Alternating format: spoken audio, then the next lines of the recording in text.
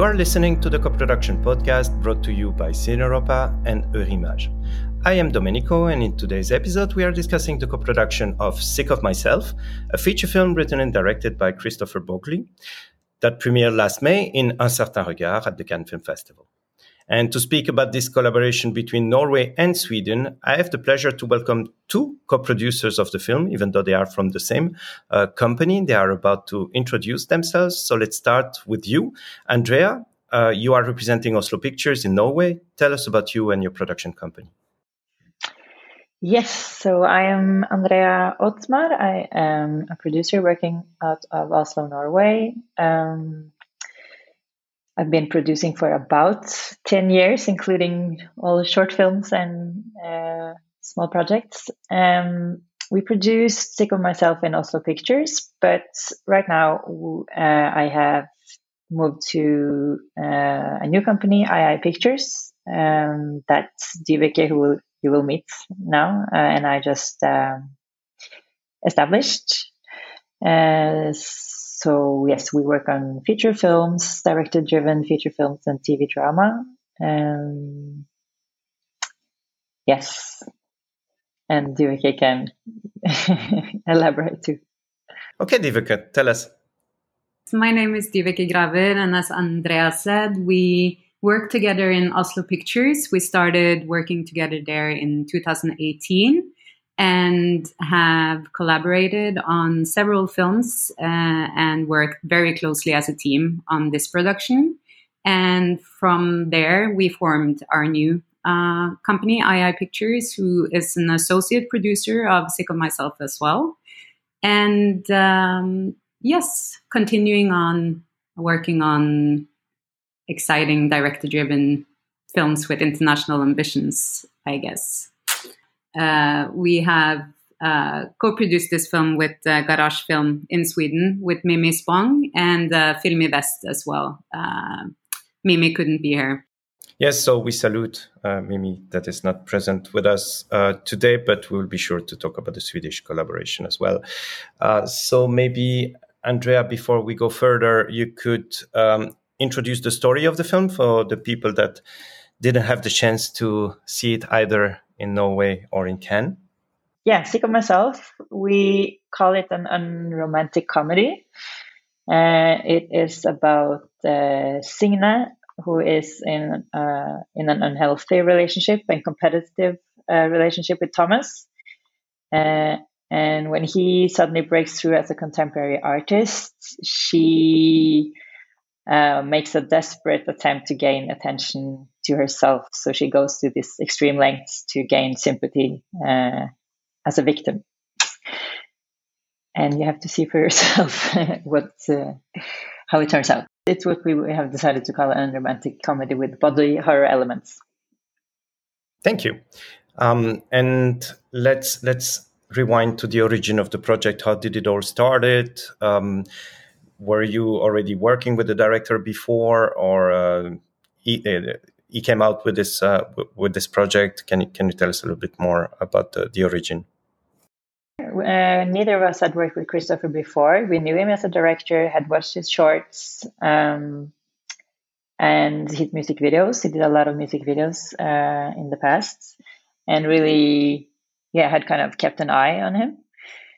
And then he just came to us with this script that was fairly developed already from the beginning. And we both read and just thought that it was extremely funny and intelligent. And he had a very particular sense of commenting on something contemporary. So yes, we actually kind of immediately wanted to jump on board and try to gauge interests and seek the initial funding. And we did get really good response from the Norwegian Film Institute right away. And realized that it was definitely a climate to finance the film. What is the budget of the film? It's almost 2.3 million euros. And what is the division between Norway and Sweden? It's an 80-20 co-pro. So we secured almost 74, well, more than 74% just out of Norway. And then the rest is based from Sweden and international funding. At what stage did you decide to involve Sweden? Well, we kind of knew that we wouldn't be able to get up to the budget level that we wanted just out of Norway. So this was when we got the script, when we first applied for development funding, it was 2019. And we were pushed from the Norwegian Film Institute as well to seek international funding. So we went on pitching it at something called Fiction Norway, which is focusing on Northern America, and then also pitching in Gothenburg, where we met Mimi for the first time. And we had a short meeting with her. This was 2020, January. And we just clicked right away, and she loved the project. And then COVID hit, and everything kind of slowed down, of course, with the financing. But it was at the same stage that we actually got our production funding and could move ahead with the rest of the funding. And we could kind of take our time in a way. And from that secured Filmivest, which was an important step to make us eligible to apply for Eurimage. We got the public broadcasters from Norway on board, and we got Nordic distribution for theatrical, and then applied for Nordic Film and TV Fund as well. And so it was it was a financing process that was slightly delayed by COVID, but at the same time, it went quite smoothly, I will say, in many ways. And we also got additional COVID funding from the Norwegian Film Institute when we understood that we were still kind of shooting in this kind of unpredictable environment. You applied to Eurimage last, or? Yes. Okay, last. How much money did you get from the Eurimage fund? 250,000. And what difference that money made in the production? Well, I think Eurimage always makes a big difference. It comes usually very late in the process, and for this project as well, we had like a soft green light on the project, but we're still negotiating on big decisions like should we shoot on 35 millimeters or not. Just kind of deciding the last kind of steps on what kind of production it was supposed to be. And when Eurimage came in, and we got the funding in March, and we shot in August, and that made kind of the whole prep. Well, we were able to get to that level where Kristoffer could make the film that he really wanted. It would be possible, but very, very different if we didn't receive that. And I'm curious about how you two are collaborating as co-producers. Are there like different skills or different things you are both focusing on? How is the collaboration working? We should say that we're lucky that it has turned out quite organically. I guess a simple way to put it is that I work closely on the process of putting the production together, the budgets, the particular parts of structuring the production, whereas Divike is perhaps more in charge or takes the lead on the financing and the legal. Something like that, or how would you put it, Divike? I guess so, but it was interesting working on this project because we, from previous productions like The Worst Person in the World, we had much more divided roles and much more clear kind of what kind of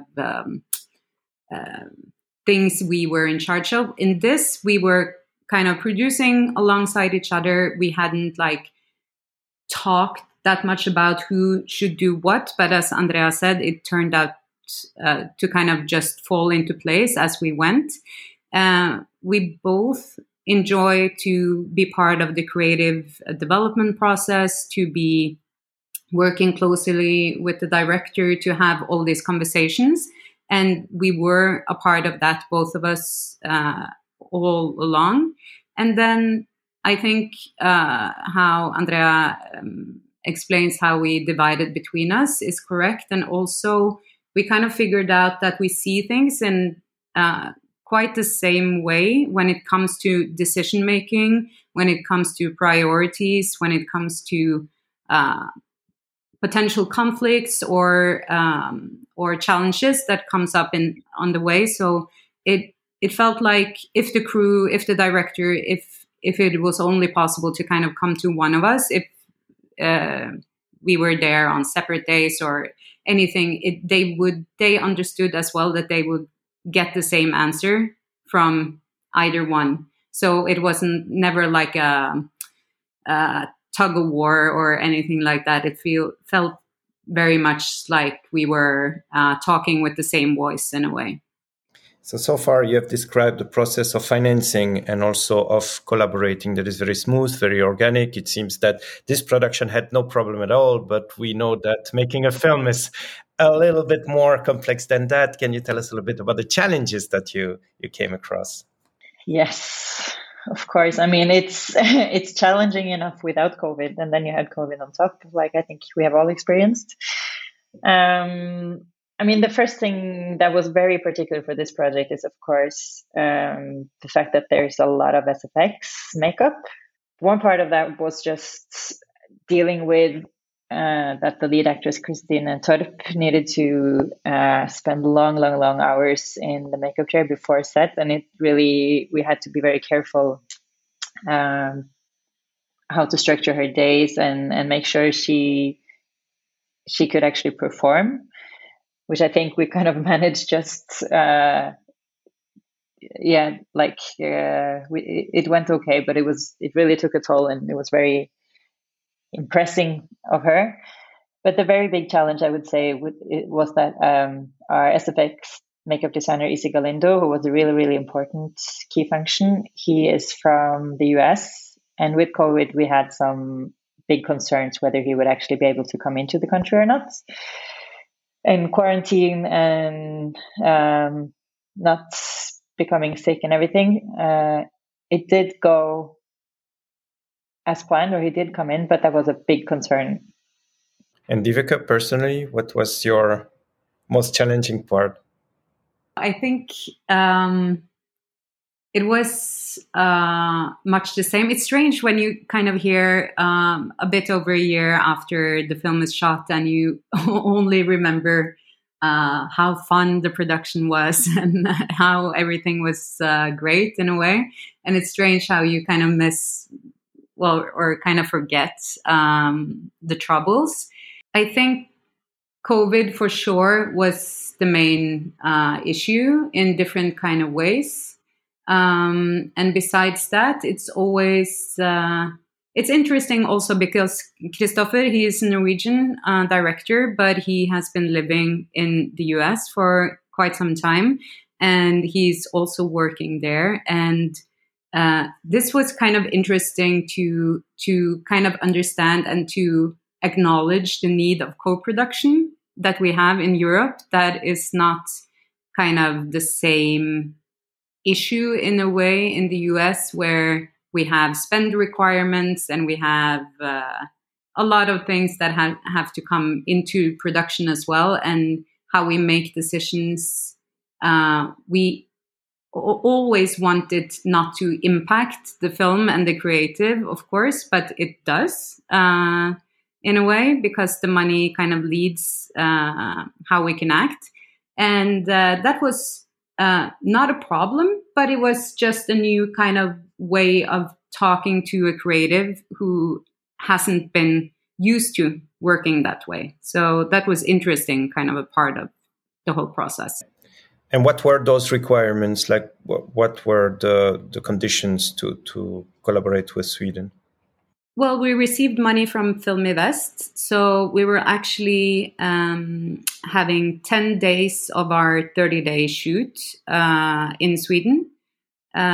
So we shot a lot of the interior scenes on location in Gothenburg.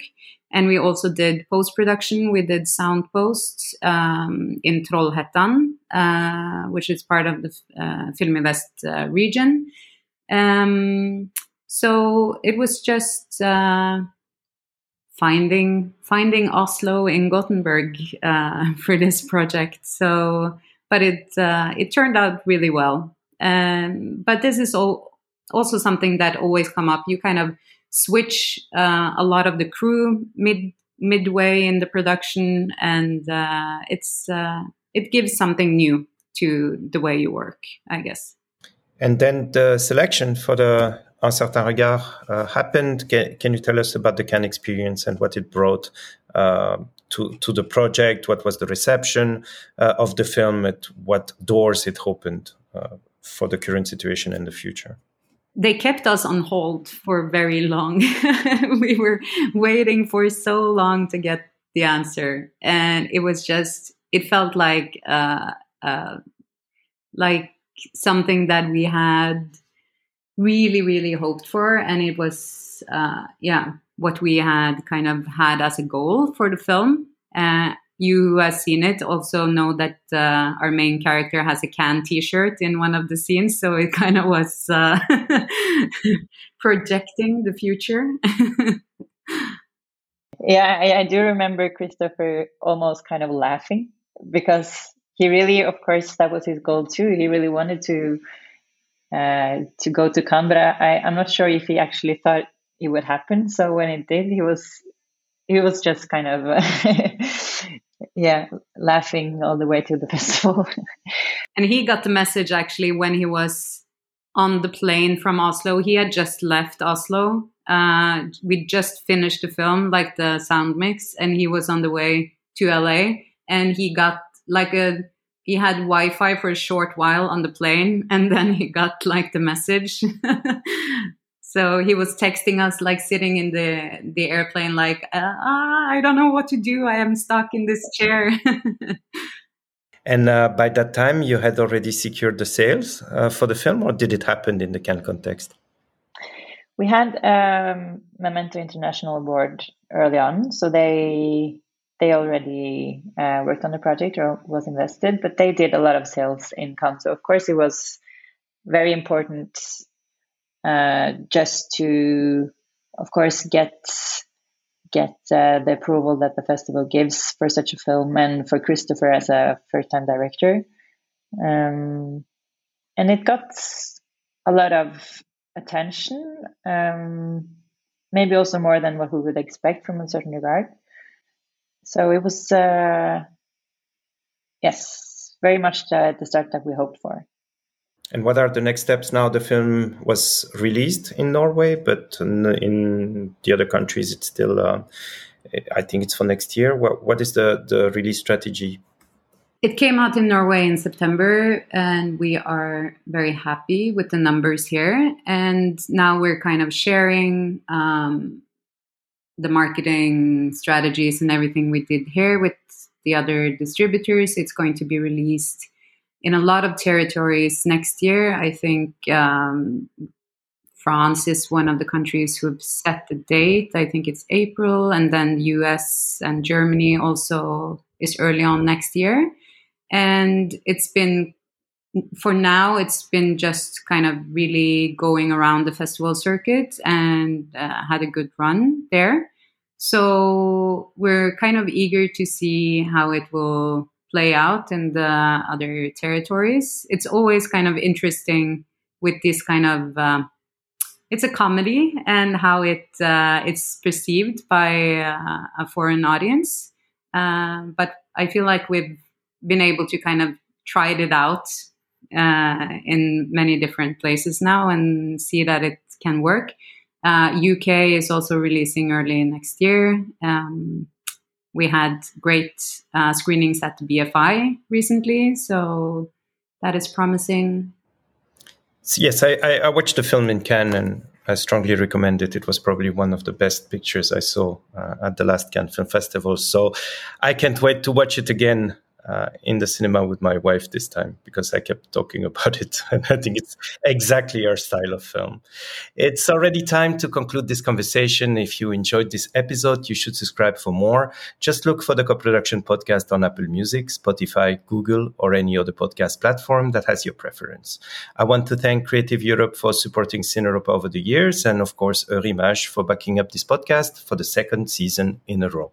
And of course, Andrea and Diveke, thank you very much for accepting to be our guest today. We couldn't have done this without you. It was really a pleasure to talk about this film with you. Please keep collaborating and making films together for us to enjoy. Bye-bye.